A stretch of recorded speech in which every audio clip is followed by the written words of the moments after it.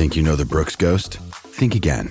Introducing the all-new, better-than-ever Ghost 16. Now with nitrogen-infused cushioning for lightweight, supreme softness that feels good every step, every street, every single day.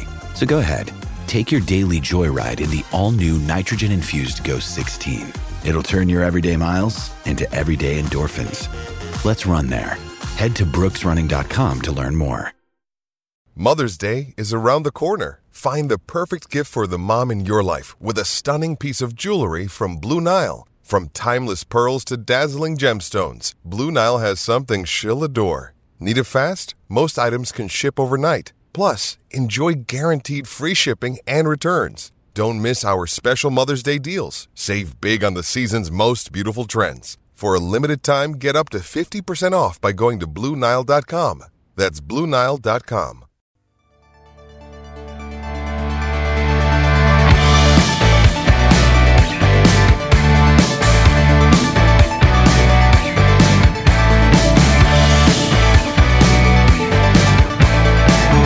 Hello, welcome to another edition of our Memory Lane podcast here on the DK Pittsburgh Sports Podcasting Network. And something really cool will happen at Robert Morris on Saturday coming up today.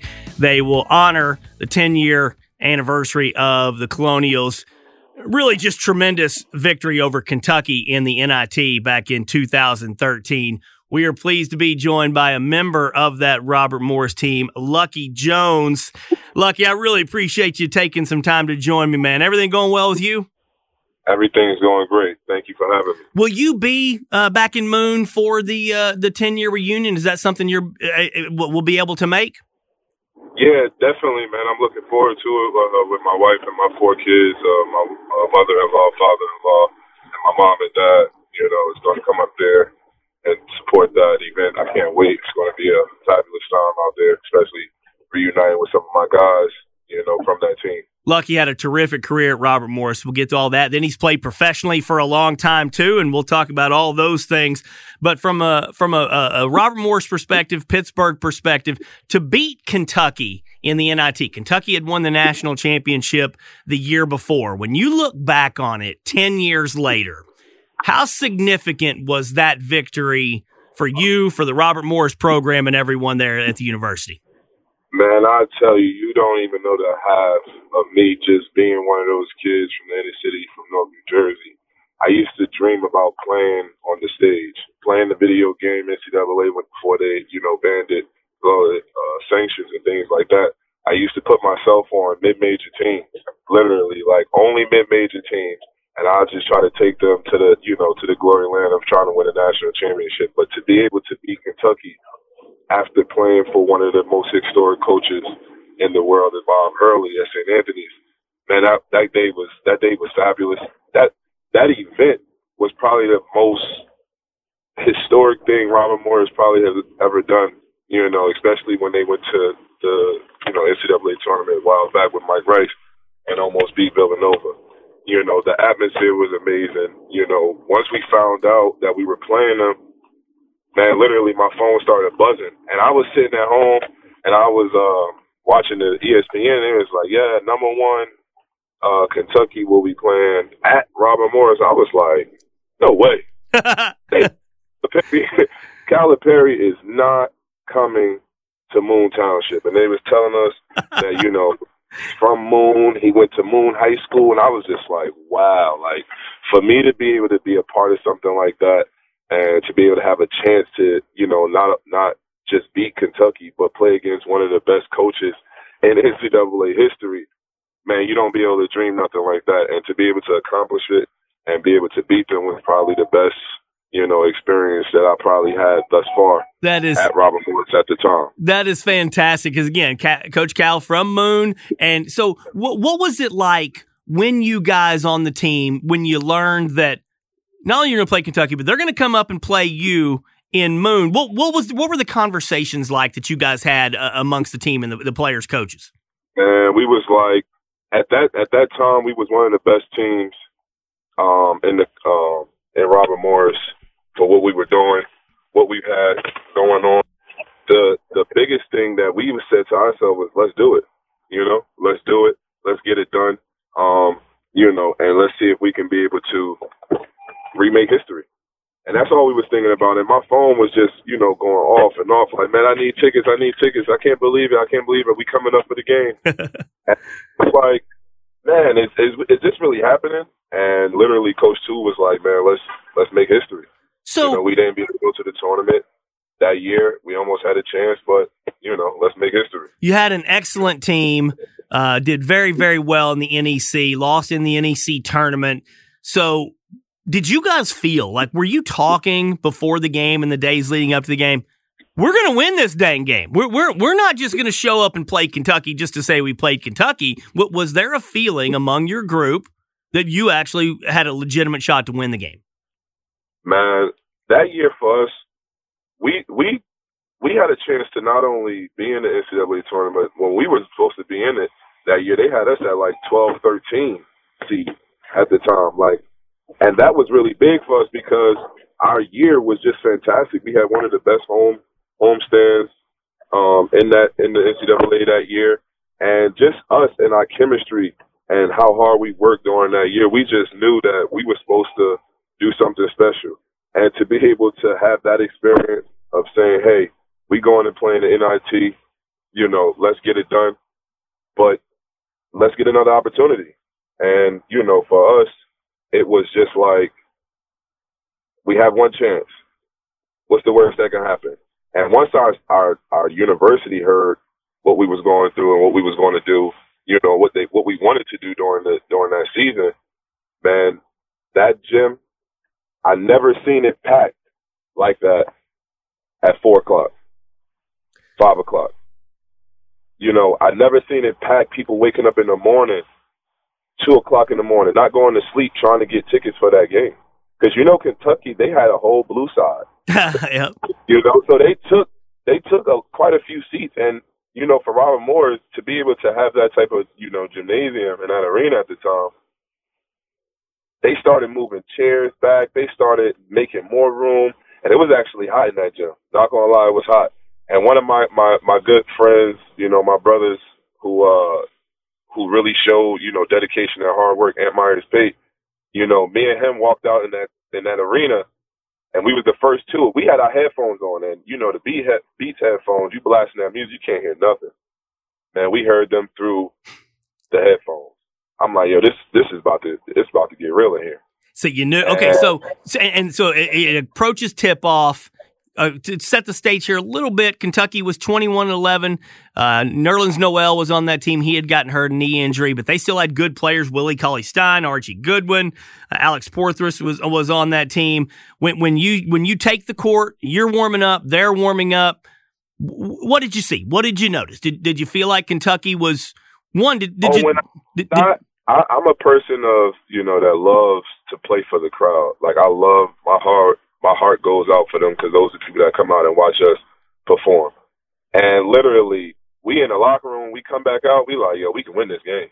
They nervous. They scared. We can win this game.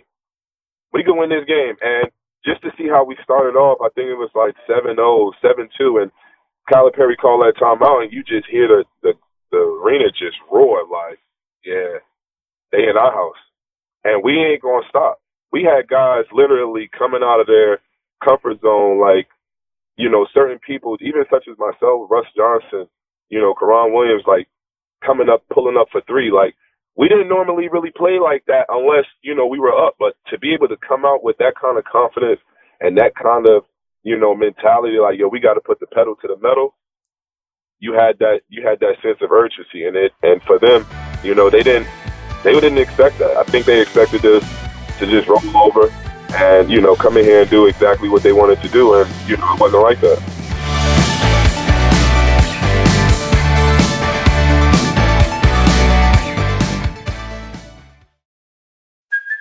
Hey, it's Kaylee Cuoco for Priceline. Ready to go to your happy place for a happy price? Well, why didn't you say so? Just download the Priceline app right now and save up to 60% on hotels. So whether it's Cousin Kevin's Kazoo Concert in Kansas City, go Kevin, or Becky's Bachelorette Bash in Bermuda, you never have to miss a trip ever again. So download the Priceline app today. Your savings are waiting. Go to your happy place for a happy price. Go to your happy price, Priceline. When you need mealtime inspiration, it's worth shopping Kroger, where you'll find over 30,000 mouth-watering choices that excite your inner foodie. And no matter what tasty choice you make, you'll enjoy our everyday low prices, plus extra ways to save, like digital coupons worth over $600 each week. You can also save up to $1 off per gallon at the pump with fuel points. More savings and more inspiring flavors make shopping Kroger worth it every time. Kroger, fresh for everyone. Fuel restrictions apply. Another day is here, and you're ready for it. What to wear? Check. Breakfast, lunch, and dinner? Check. Planning for what's next and how to save for it? That's where Bank of America can help. For your financial to-dos, Bank of America has experts ready to help get you closer to your goals. Get started at one of our local financial centers or 24/7 in our mobile banking app. Find a location near you at bankofamerica.com/talktous. What would you like the power to do? Mobile banking requires downloading the app and is only available for select devices. Message and data rates may apply. Bank of America N.A., member FDIC.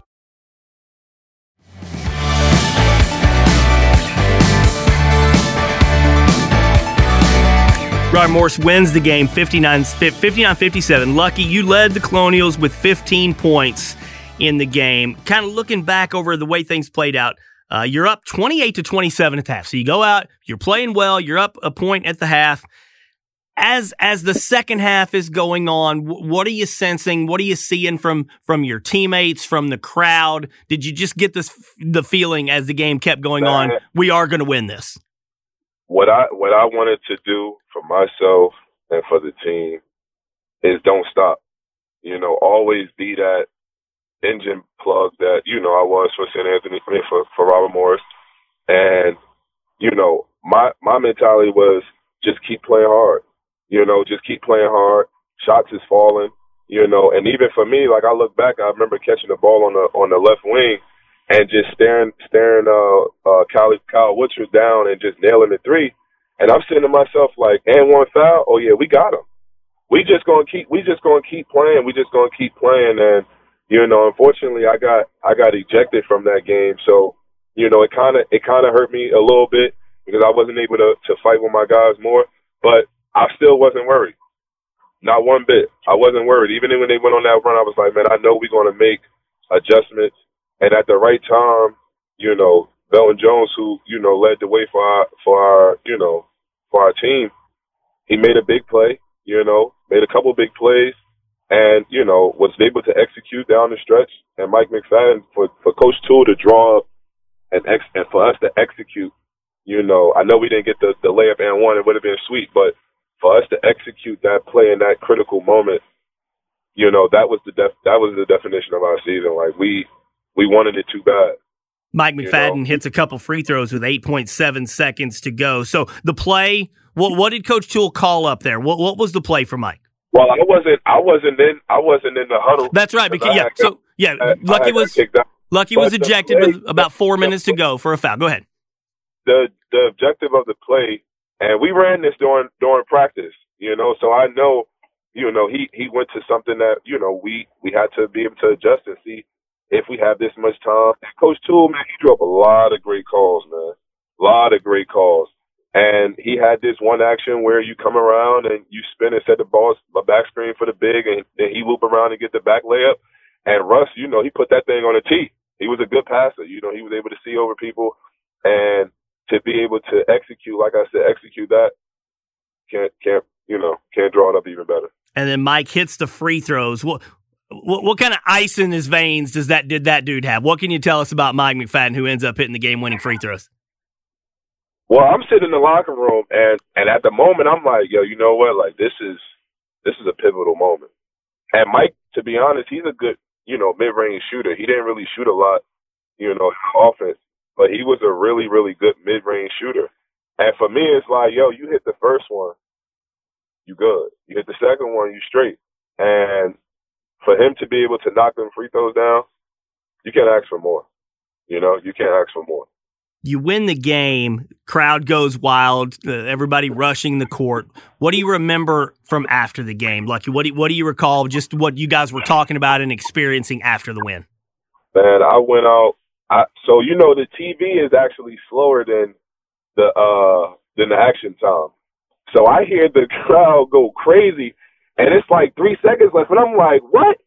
no, what happened? And I see he missed the shot, so I run out to the locker room, and I just, I know I didn't experience the rush on the court, but to be able to get on the court and get into that atmosphere, it was crazy, man. It was crazy. And for us, I actually ate dinner with my family and stuff like that, and we got back to chill with each other, and we were just like, yo, what an experience. Like, what is it to do something like that on our floor?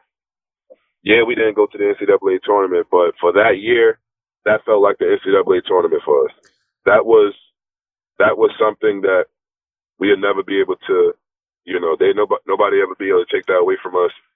And, to be able to keep the program going in such a way that it was over the next couple of years, those are marquee, stages right there that we performed on. Now, again, as Lucky mentioned, this was an outstanding Robert Morris team. Might have been a 12 or 13 seed. Maybe, who knows? Maybe in a 5-4 first-round matchup, maybe you ended up winning a game in the NCAA tournament anyway.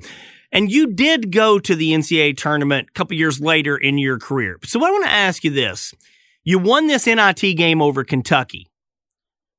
Does it mean more to you having the way things played out than if you would have even gone to the NCAA tournament and lost in the first round? Do you see what I'm saying? How do you view it 10 years later? Well, I'll say this. For us, we wanted it so bad. We wanted that for our seniors. We wanted that for our juniors. We wanted to be able to set the tone and say, yo, for the next couple of years, this is our league. And in order for us to do that, we have to win the championship. My freshman year, I went to the tournament championship, and even on that stage, like, that was a big moment for me. Them bright lights in LIU Brooklyn, I'm sitting here telling myself, like, damn, you got Spike Lee at the game. You got Spike Lee sitting right there front row. When does Spike Lee come to a game and in college, especially in the NEC, like, you don't really get that. So my 4 years, I can say, was a good one when it comes down to who we played, the caliber of kids we played against, the teams and the coaches. I couldn't ask for, a much better, situation at the time. But I would say that us going to the NCAA tournament and us playing in NIT, it's kind of the same because you never know what number you'll be able to get to. But I'll take that. Me personally, I'll take that, that Kentucky win over going to the tournament that year because you never know how it'll play out when we get to the tournament. But you want them rings, man. You want them rings and you want them banners. Oh, the next year you end up beating St. John's in the NIT. That was a terrific win. And then you end up going to the NCAA tournament your final year. So when you look back on your career, these 8 to 10 years later, man, how good do you feel about where that program was at that point and how good those teams were? Can you say that one more? How good do you look back over this time, getting to a couple of NITs, winning some NIT games, going to a tournament yourself? How good were those teams? How good was the program at that point?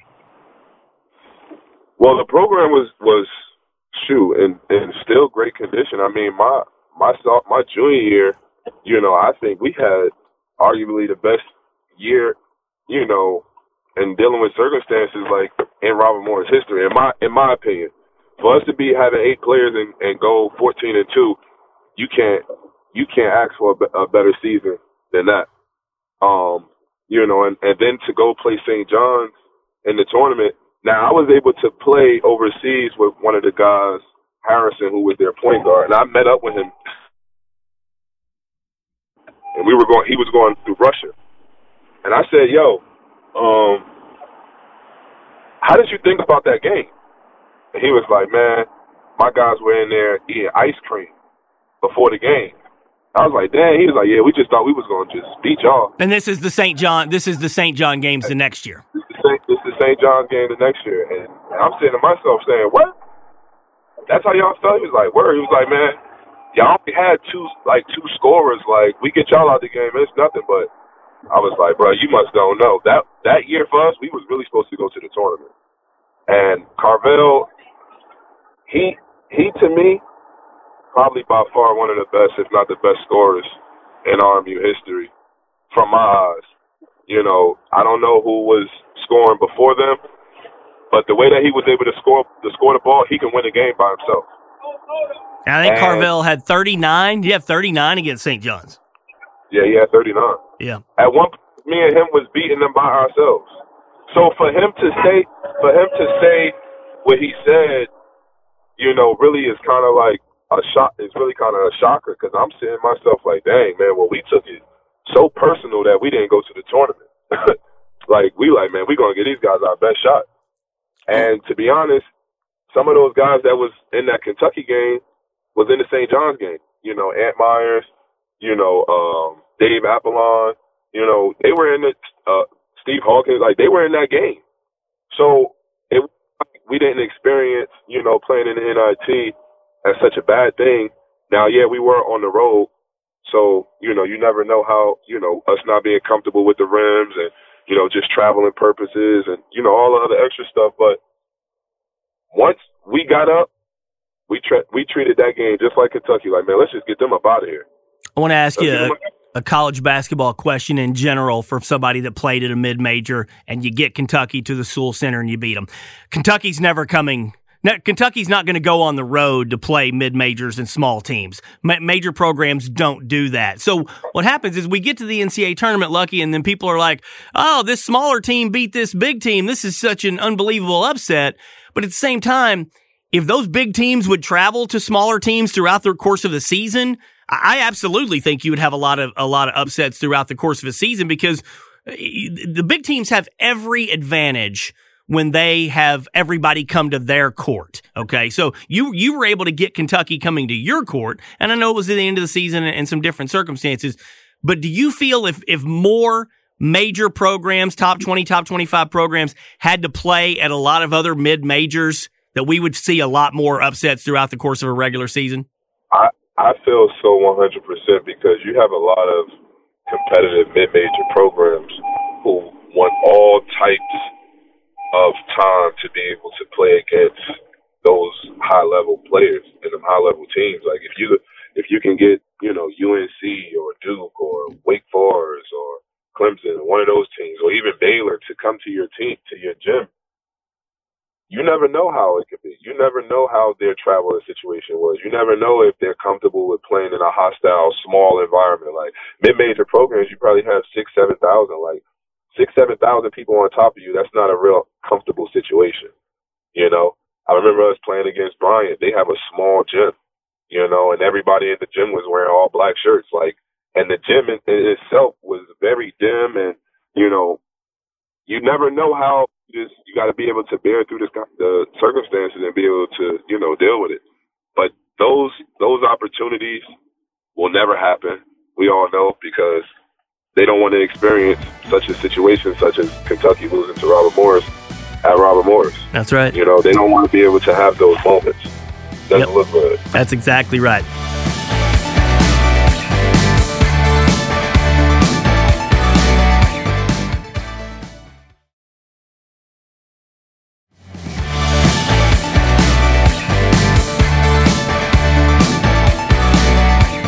Hey, one last thing I wanted to talk to you about. This is every bit as important as everything we've talked about so far.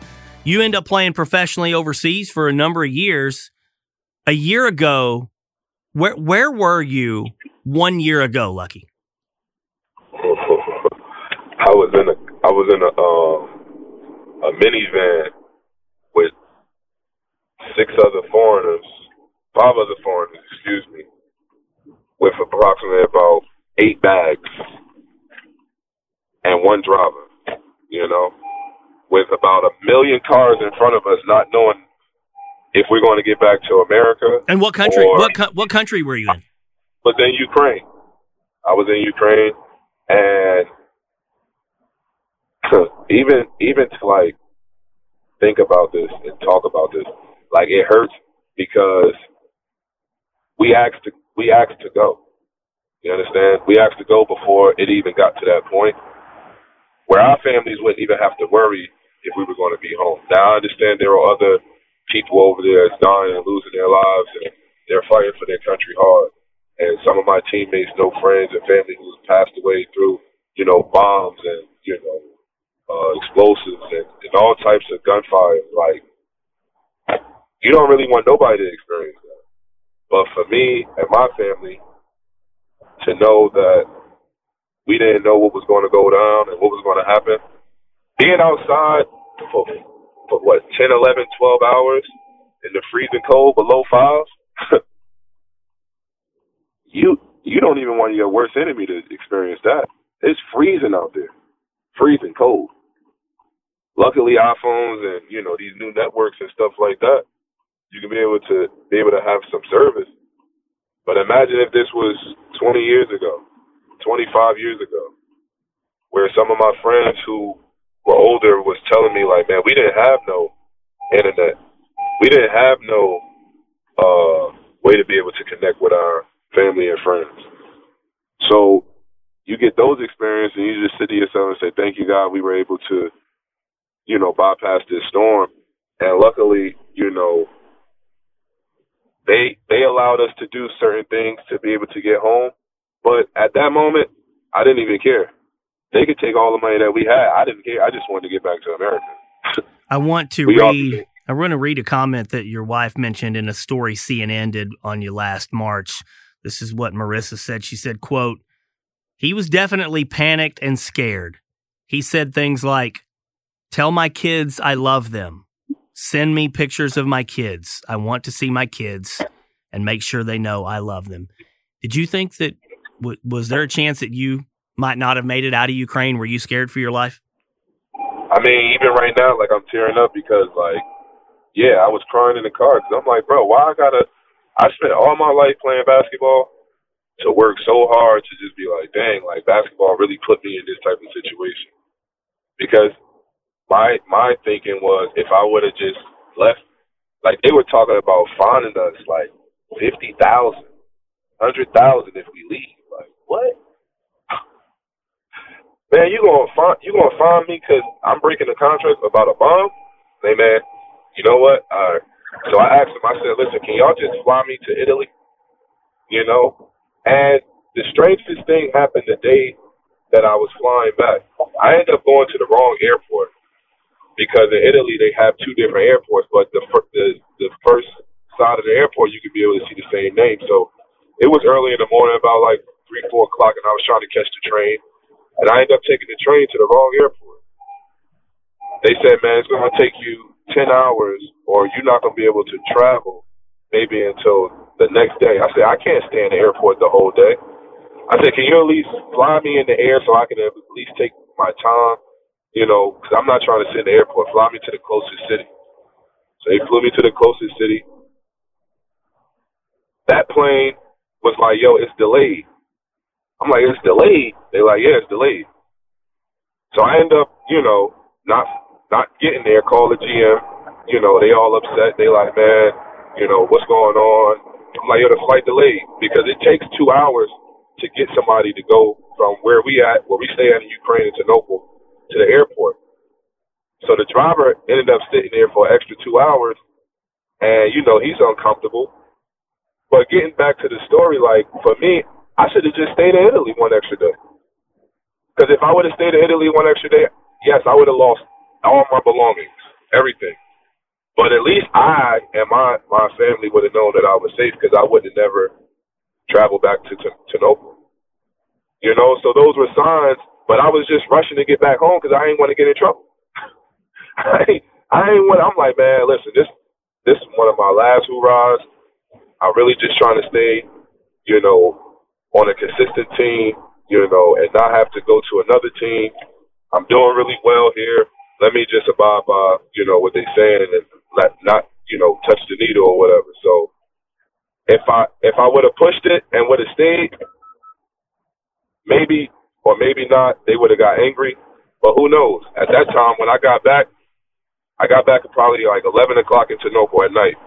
My buddy told me, he said, yo, listen, I'm leaving. I'm about to pack all my stuff. I'm leaving tonight. I'm like, yo, if you leave tonight, I said, I'm going with you. I said, because I ain't going to have you travel by yourself. Like, you an American, bro. Like, I wouldn't want nobody to let me travel by myself. So I ended up going to sleep. And my charger is right next to my bed. Do you know my phone ended up dying? I woke up maybe 9:30. I look outside and I see people running with bottles of water, like big jugs of water. Outside in Tanopo, you can be able to go out and they have like a good water fountain, and it's purified and everything, and it only costs 1 penny. You fill a jug up, you get good water. Man, I'm seeing people with jugs running, people at the medicine stations, going inside the medicine station, taking the medicine and running out. I'm like, yo, what's going on? I turn my phone on. I get 50 missed calls.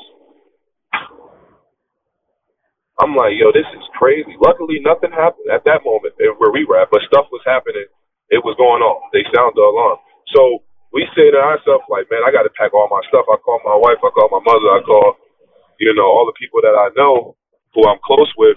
And I'm like, yo, listen, like, I don't know what's about to happen, but just know something happening right now. So I'm going to need y'all, everybody, to wake up and turn y'all phones on right now. And then, of course, my mom started crying and it's like, yo, just call me. But I couldn't call her because once I left, we don't have no charger, so I had to save my battery. So I'm getting calls and text messages. I can't answer until we finally get to this one spot. Then we able to get a little bit of Wi-Fi. And then, my family's like, all right, okay. But they still nervous because we ain't crossed the border yet. And, so be it. I said, listen, we all have $1,000. We'll give you guys $1,000 to let us cross this border. I got a plane ticket right now. I will show you it, And I was speaking real slow because they really didn't understand. And I showed them the ticket. I said, listen, my ticket is to Romania. Romanian border is right here. Like, all I got to do is just get home. Like, I'm an American citizen. I got 4 other Americans with me. Like, let us get home. They whispering each other in the group. And I'm looking at people, parents, getting dislodged from their kids. Kids saying, I don't want to go. I don't want to go. Like, they're forcing kids to leave and stay back while they grab their fathers to go to war. So I'm sitting here saying to myself, like, I'm glad my kids didn't travel with me. I don't know what would have happened. They ended up letting us cross the border. That was the happiest moment of my life, but I still didn't feel safe. I still didn't know exactly where we were at. How fortunate do you feel now, a year later, that you were able to get out of everything? Man, I'm fortunate. I mean, I guess that's why they call me lucky, huh?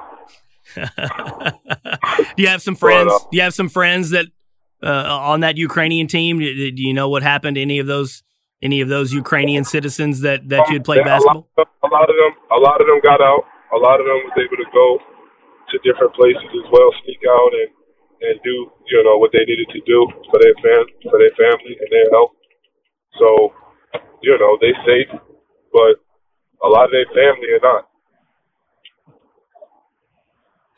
Man, I really appreciate you sharing that story. I know that's tough to look back on it, but glad you made it out. Real quick, if you can, tell the folks what you're up to now. What are you doing these days? I'm training. I have a facility out in Virginia and West Springfield. I'm just trying to get back my knowledge and my tools to all these young kids out here. The game is changing. The people are weird, I will say, when it comes down to this coaching and the whole ranking system and what kids need and not to do. Like, and in reality, everybody just needs to stick in the gym and just keep working and keep learning different moves and different pace and different objectives from the game. Because if not, at the end of the day, for me to be able to play against some highly talented players, I'm talking about super talented. You don't really think there's a lot of talent overseas, but the higher you go, you experience that. If you're not really in that higher league, you would never know, some of the great passers, some of the great scorers, some of the, like, for me, learning how to slow it down just a little bit and learning ways for me to be able to execute and score. A lot of people are not teaching that out here. So I have a little bit of an advantage for right now, and I want to be able to give that back to the kids that I'm training and coaching. That's fantastic, man. I really appreciate you sharing your story. Hopefully you enjoy coming back up to Moon and enjoying the 10-year anniversary of beating Kentucky. It was a tremendous, tremendous win, probably the best win in Robert Morris history. I can't thank you enough for taking the time to share the stories, pal. I would say this with all the love of my heart. I was just telling one of my guys at this weekend, and I said, listen, I don't know I don't know which game I would rather have, beating Kentucky or beating St. John's with only 8 players. Like, those two stories, they can go hand for hand. They can go hand for hand, but the historic place that, we helped build, and for Calipari to come back home, that says a lot. And, we had a lot of great players on our team. And, it was just a fantastic year. Like I said, we didn't make it to the tournament, but we'll take that. We'll take that for what it's worth. Look what's happening 10 years later. That's awesome, dude. Thank you so much, Lucky. Really appreciate you taking a few minutes to join us, pal. And I appreciate you guys for having me. You guys have a wonderful day. All right, good stuff, man.